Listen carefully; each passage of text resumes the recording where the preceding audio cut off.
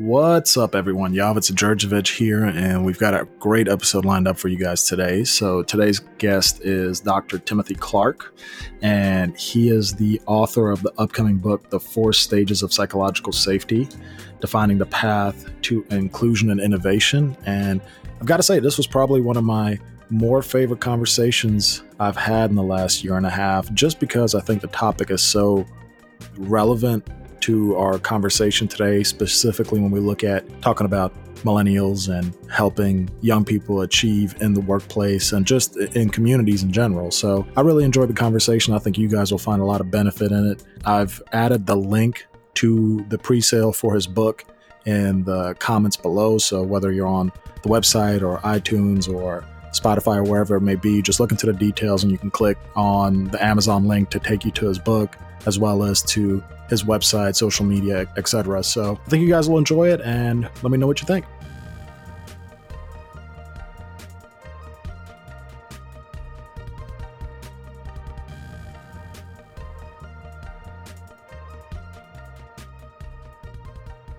Dr. Clark, how you doing? Hey, I'm doing great.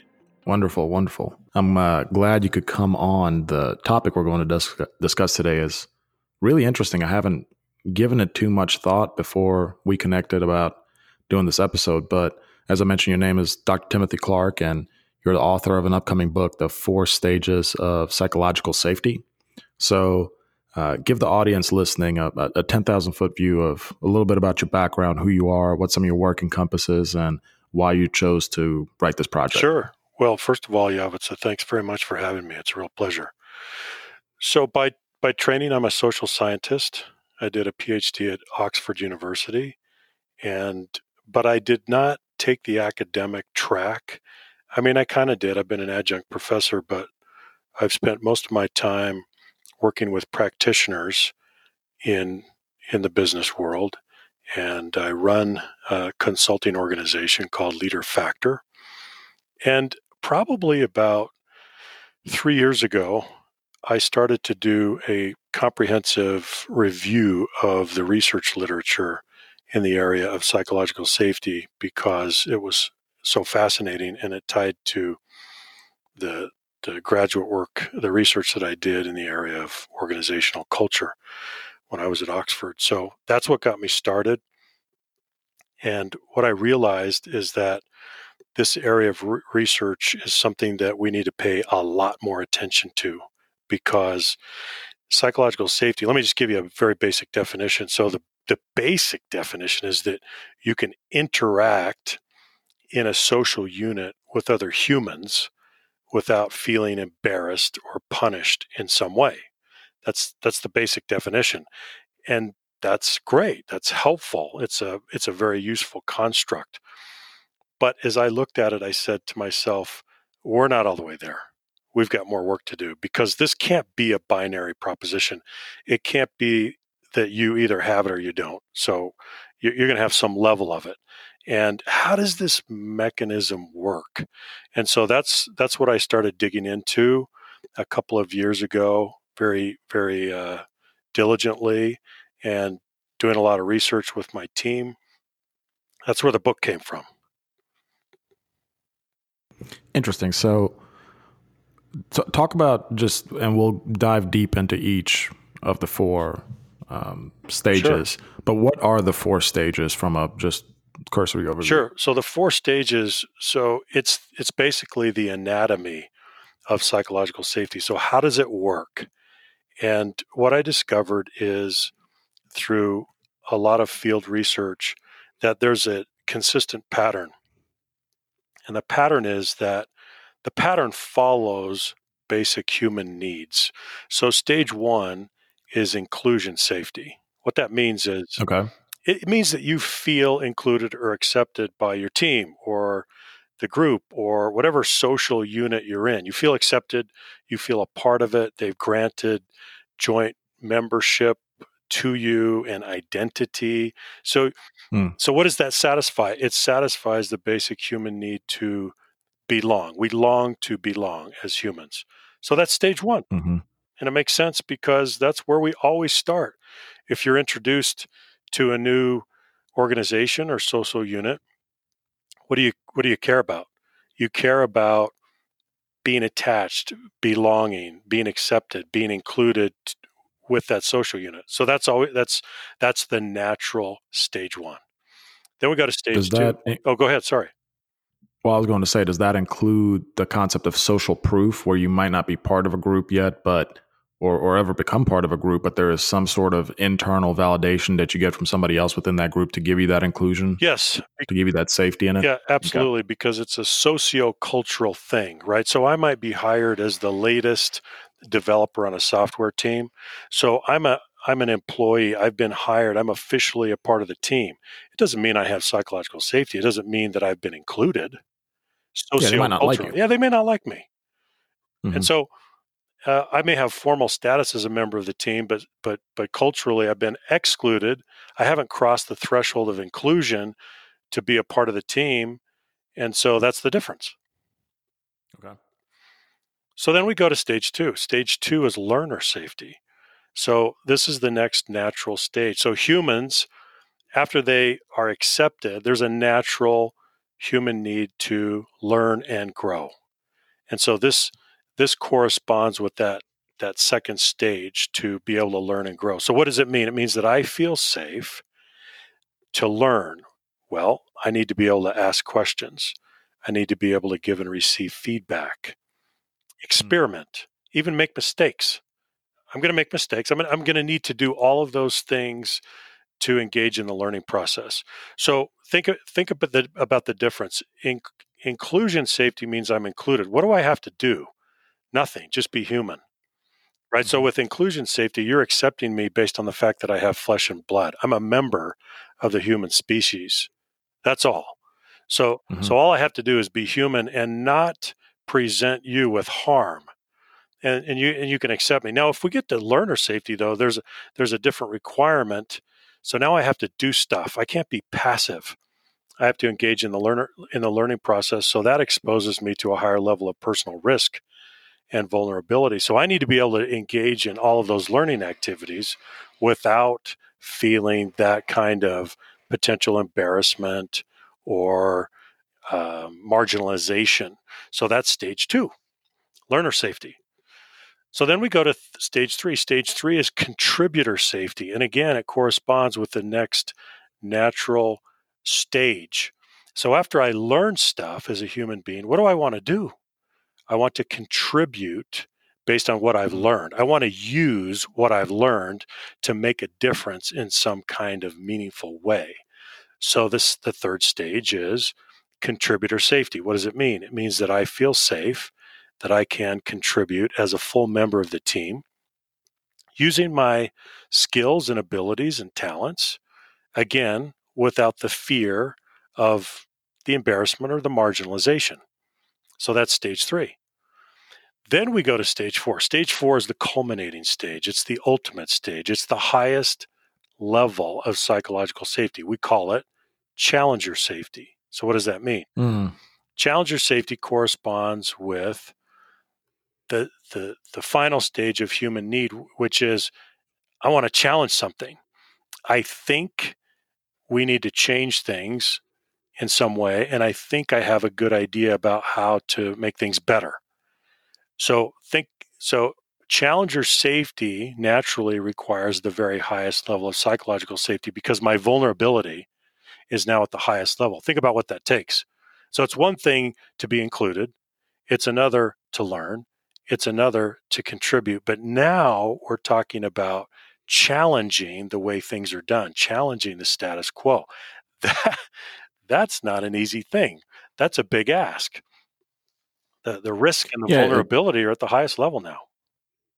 yeah, and it's as you're talking through this, I'm thinking about the example of a company, for example. If I get hired on and now I'm part of the team, and if I came in day one and I said, "You guys are doing this wrong, you're doing this wrong, you need to change this," they would immediately completely shun me from the group That's right. because That's I've right. got no credibility. You have no I've got no credibility. social proof. Yeah. Correct, and I haven't put in any effort to show. And it's interesting how you broke that down into four. The inclusion part, then the learning. So I like that learning comes before contributing because you need to understand your environment. You need to, and I'm pretty sure the way I'm understanding what you're saying, the learning is not just learning technical aspects, but learning the people that are part That's of the right. group, the politics, the history, the truly making yourself part of it, and then contributing, bringing something of value add, and then challenging because you've got something to stand on when you bring it to the table because there's a track record. Right. So there's a social exchange in all of this.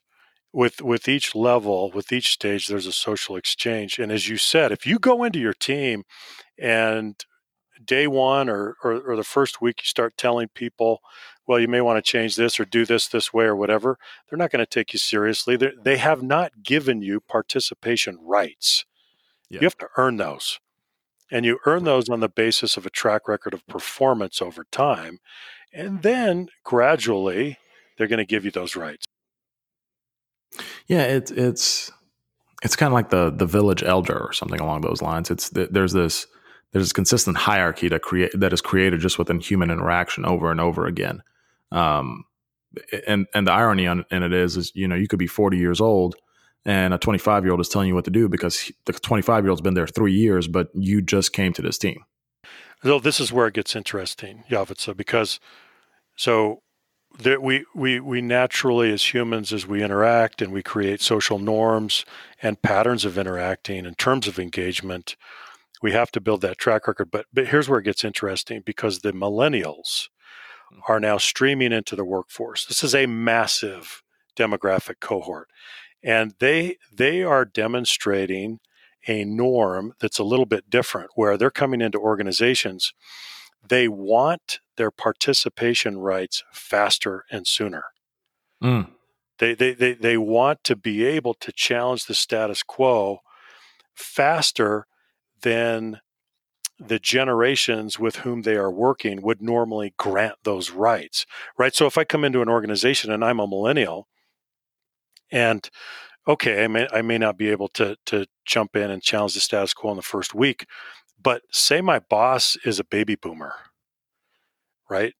And say a lot of the other people on my team are Gen Ys, and I'm a millennial, and I come in, and after a little while, okay, not a long time, but I want to jump in. I want to not only contribute, but I want to challenge. My expectation about receiving challenger safety, which allows me to challenge, is different than perhaps the people that I'm working with, and they're looking at me and they're saying, "What are you doing, Who does man? he think he is? Yeah, what are you doing?" Right? But this is not isolated. We're seeing this pattern all the time now. We do a bunch of work with tech companies in the Silicon Valley, and you get these crackerjack programmers that are coming out of school. They hit the ground running. They want to be able to challenge very quickly. So one of the questions is your culture prepared for that?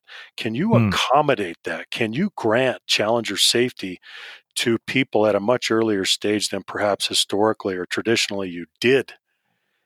And is that important? Sure, it's important, because in a hyper competitive environment, you need that. You need people contributing much earlier in their in a career stage. You need them to weigh in. You need them to be able to do that. So you need to create this ecosystem of bravery that allows people to do that earlier than we've done it in the past. So why do you think millennials react that way, though? What is it about that generation that makes them say, "Hey, I'm willing to rock the boat" a lot earlier than, let's say, boomers? Yeah, well, I think there's a few things going on. I mean, the research tells us that the employer-employee compact, that contract, has changed, and so there's the whole notion of employee loyalty has changed fundamentally. And who changed it? Well, the employers changed it. Correct. Well, they can't expect the new generation to come into the workplace and say, I need, I really want loyalty from you. That's ridiculous. So they're not going to do that. So what do they focus on? They're focusing on their employability. They're focusing on their personal competitive advantage. And so how do they do that? They want to jump in. They want to demonstrate value. They want to contribute to the value creating process as soon as possible. So they value professional development, and because they know that that's really the key to their competitiveness and employability in the long run. And so I think that's part of it. But then the other part of it is that we have this the old paradigm of time in grade. So time in grade means, you know what, I'm going to put you in this position and I'm going to have you bake for 3 years. Yeah, Then yeah, I'm yeah. going to take you out of the oven, and then I'm going to put you in this position, and we're going to get you ready. But it's a time and grade approach where we use, what are we doing? We're using time as a proxy indicator for preparation and competency and skill development. Well, that often doesn't make any sense at all, because we don't need that much time. We're operating in a very different world from when we use time and grade as kind of the main paradigm. So, the average span of competitive advantage is much shorter. And so you got to get up and you've got to be able to contribute to that, to the organization much sooner, because reality demands it. So it's really, you can see the cultural, the cultural norms from the past are creating the inertia that says, oh, you know what, we don't want to give you challenge or safety. Yet the reality around the organization, the competitive environment around the organization is saying, are you kidding? We need these people to contribute as soon as possible. So give them participation rights much earlier than you used to. Well, and so what you said about time and grade, the whole let me put you right here and let me let you bake. Yeah. The most competent individuals in society will give you a giant middle finger to that. Not just millennials, but 50, 100, 150 years ago as well. There's a reason that within our society, the sitcom joke is the incompetent boss. Right.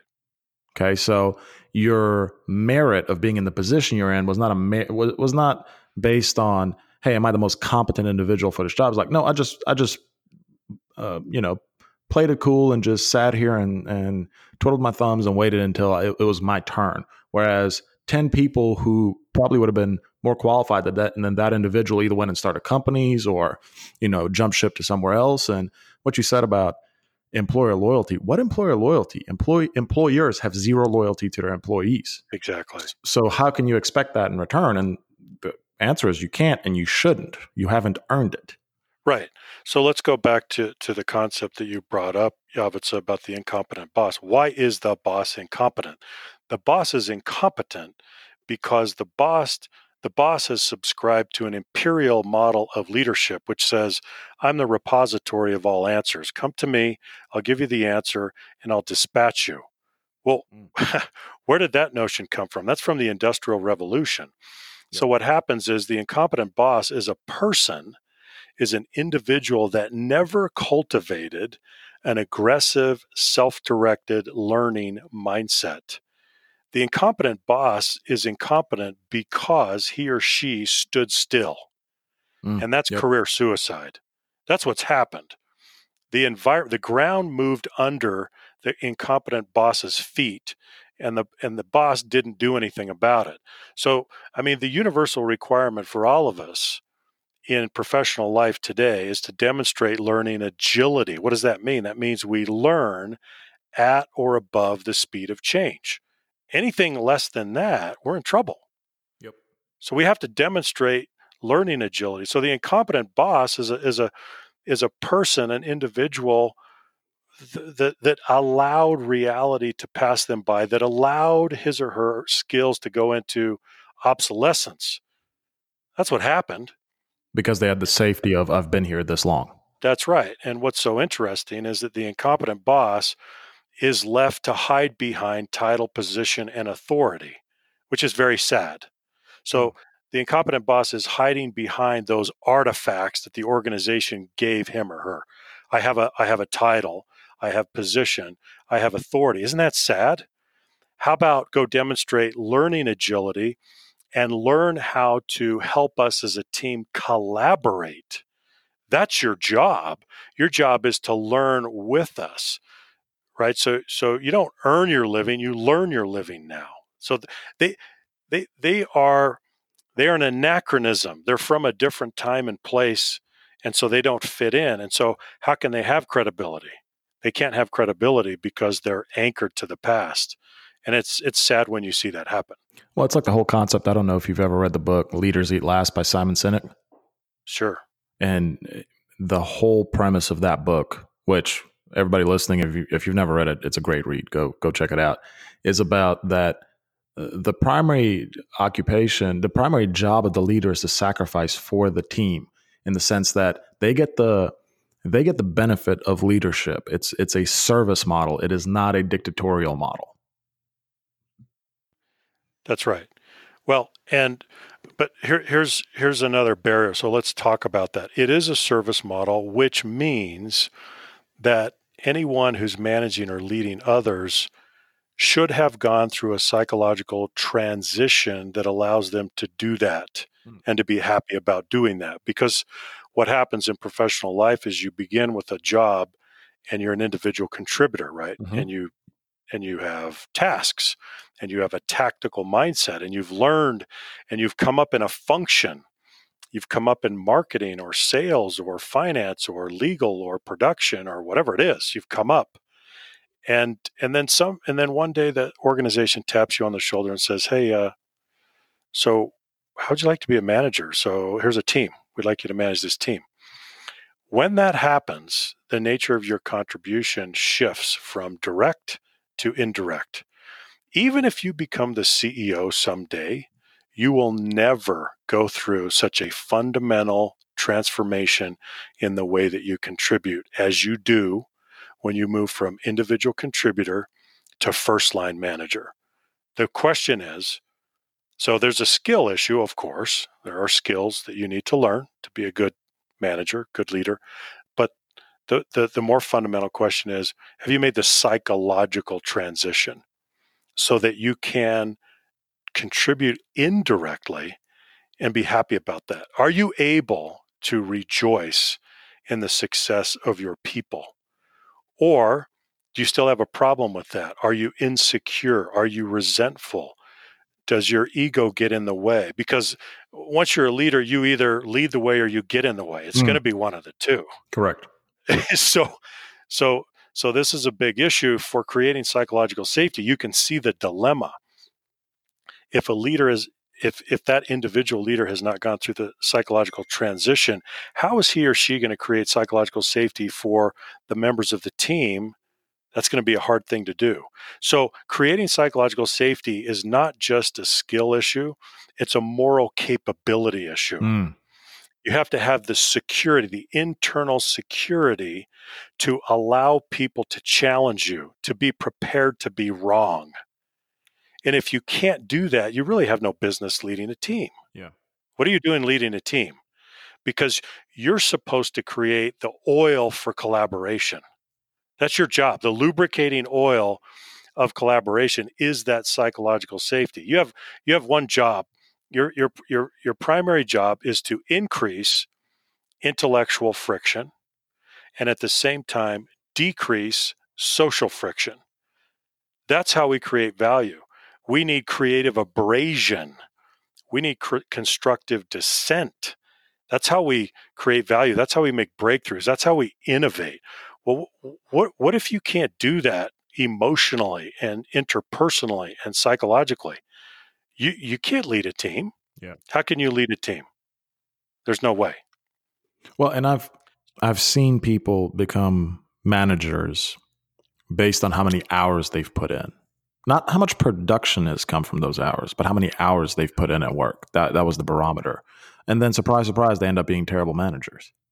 It's like, so you were on an island doing everything yourself, no delegation, no nothing, and that happened to culminate to 70, 80-hour work weeks, even though the person who was working 50-hour work weeks was producing just as much as you because they were being efficient and using leverage, and you end up being in a leadership position.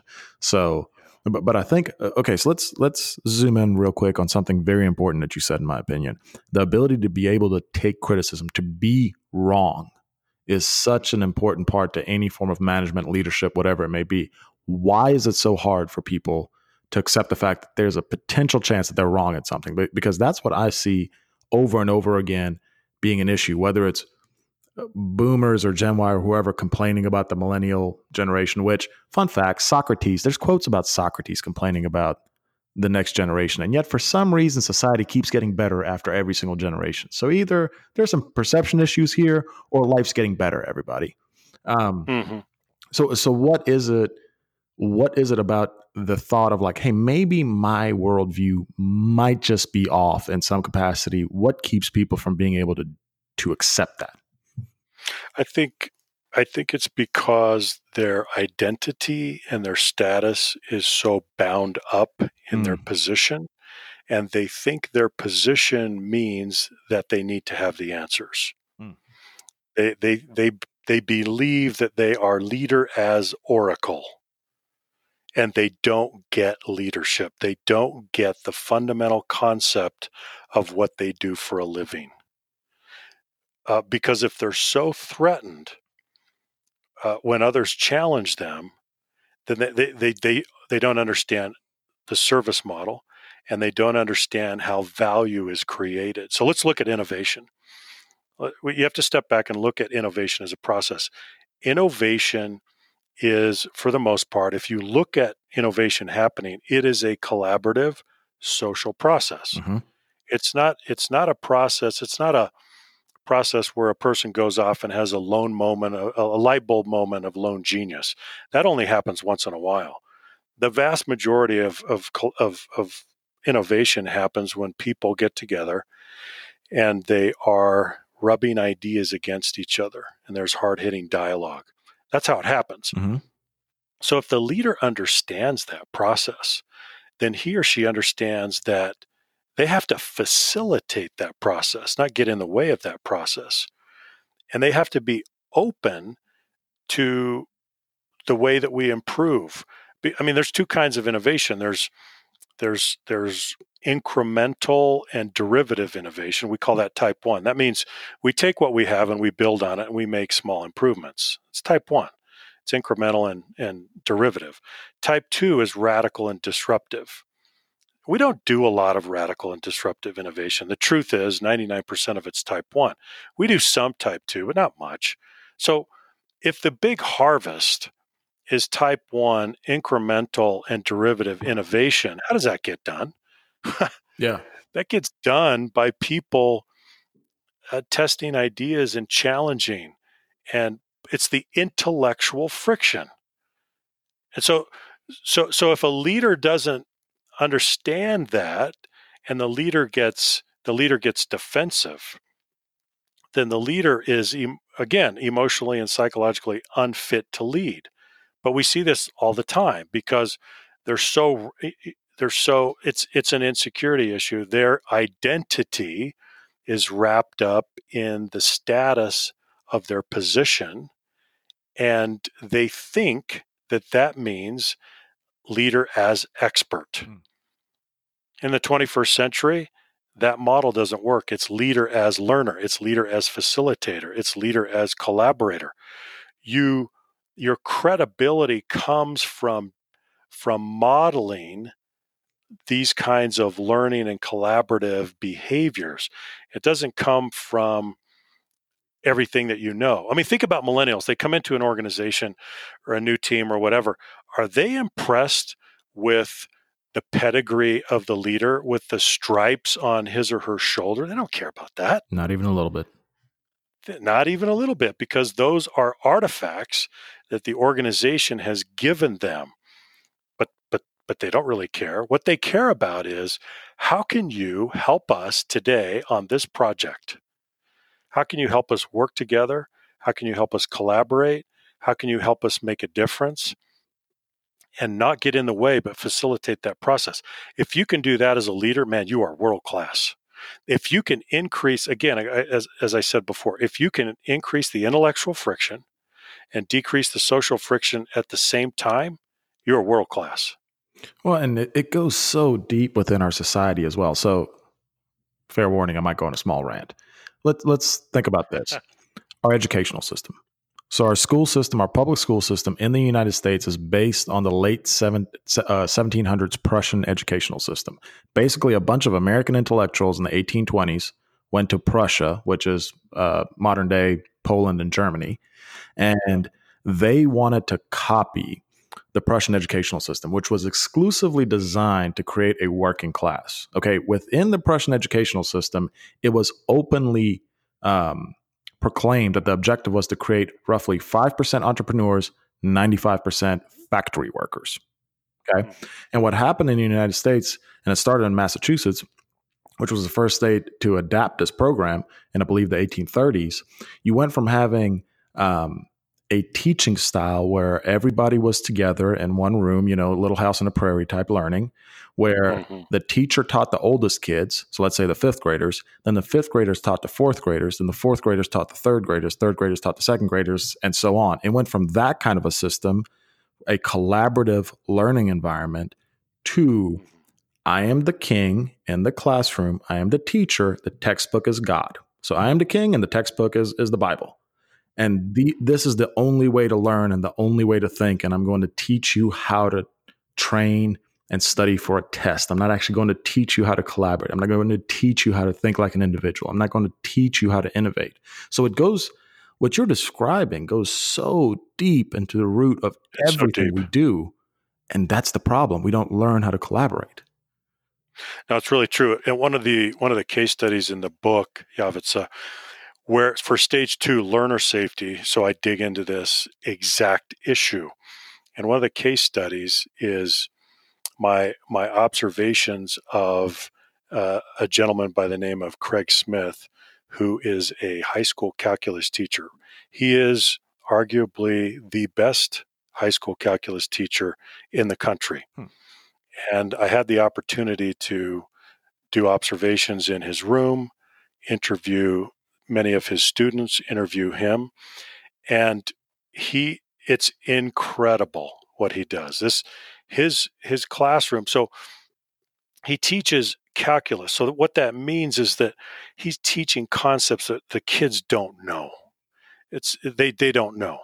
And so he has to begin with a lecture element. So what we call the didactic element of teaching. So he's going to lecture to give a concept.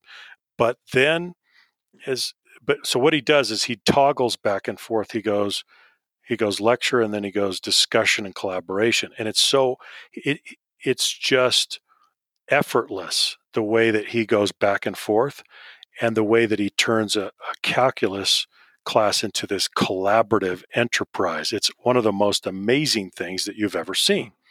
Now, the other part of it is his mindset. So his mindset is that and this is what he said to me. He said, Tim, I suspend judgment on every student because here's what I've learned. I've been doing this long enough to understand that some of my students, they assimilate faster than others. They learn faster than others. But my universal assumption is that every student can learn calculus, every single student. And he said, I've seen academic miracle after academic miracle. I have had students that have failed every test, and then they go take the national AP calculus exam and they pass the exam. He said, I can tell you over and over again. And so what happens is learning is the emotional and the rational interwoven. So when humans learn, it's not this dry, cold, mechanistic process. We are humans. The emotions are interwoven with the intellect. And so you have to teach both. And so you have to disassociate mistakes from failure. You have to separate those two. So what Mr. Smith does in his calculus room is that he says, look, you will make mistakes. As a matter of fact, mistakes are the way forward. But what you have to understand is that mistakes do not indicate or reflect failure. They are two different things. So we have to pull mistakes and failure apart so that there is no emotional hit when you make mistakes. Does that make sense? You don't feel bad about making mistakes. Correct. So emotionally, he creates an environment where the kids are making mistakes all the time, but their interpretation of mistakes is very different. They see it as the way forward.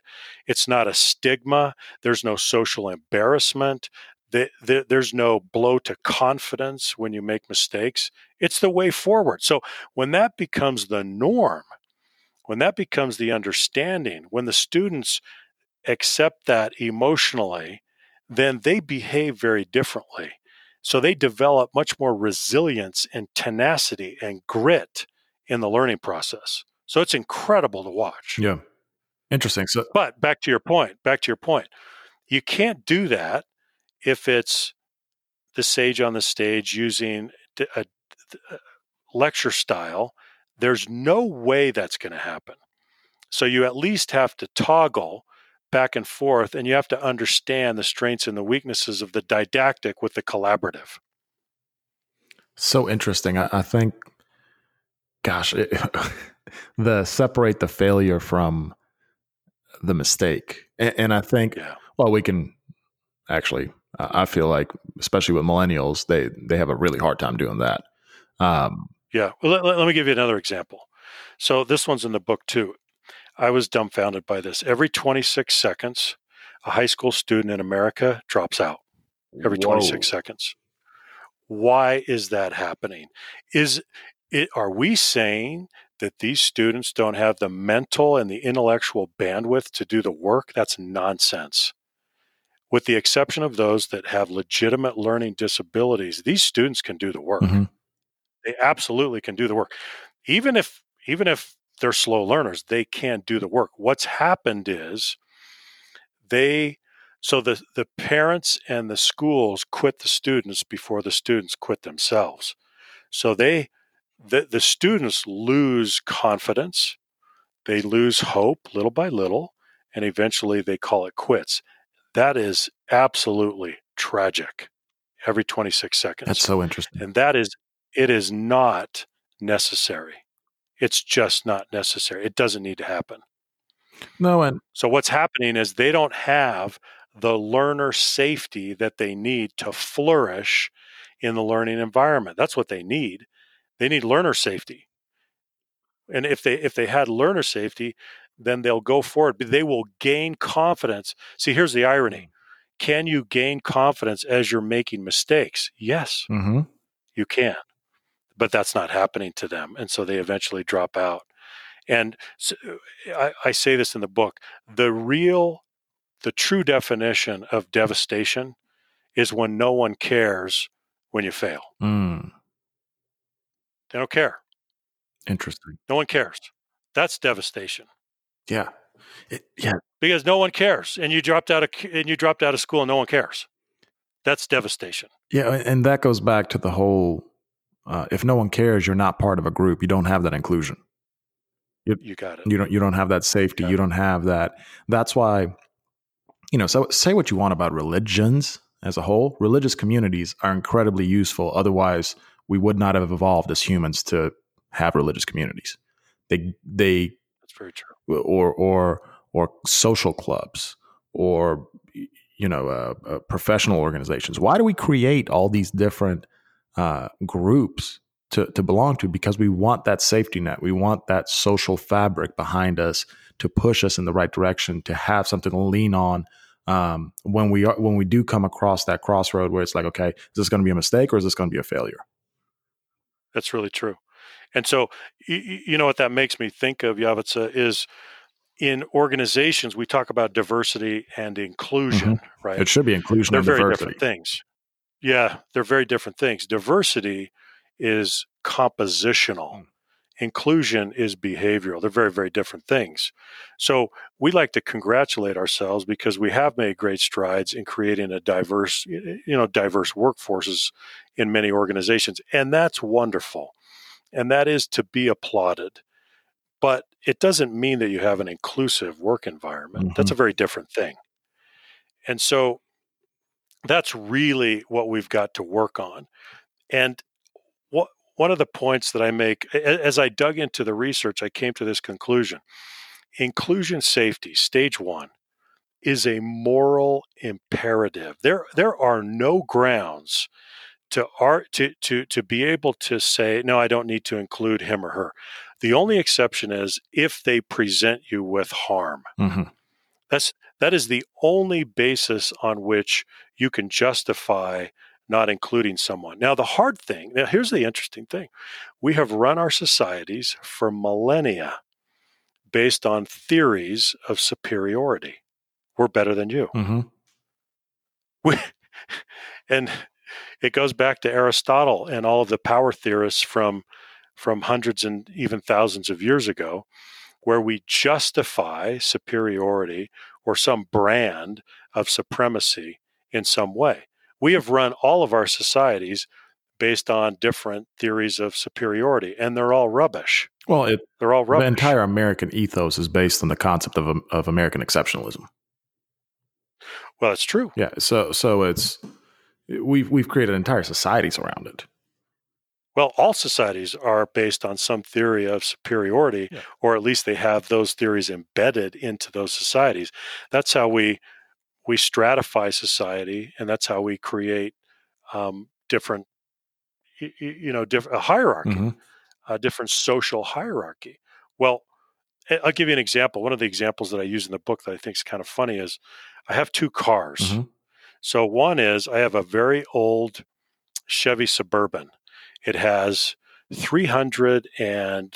got about 315,000 miles on it. It's got a resale value of about $400. If I take that thing to be serviced, and it's all rusted out, if I take that thing to be serviced, the attendant, because I've done this is kind of my informal social A/B testing.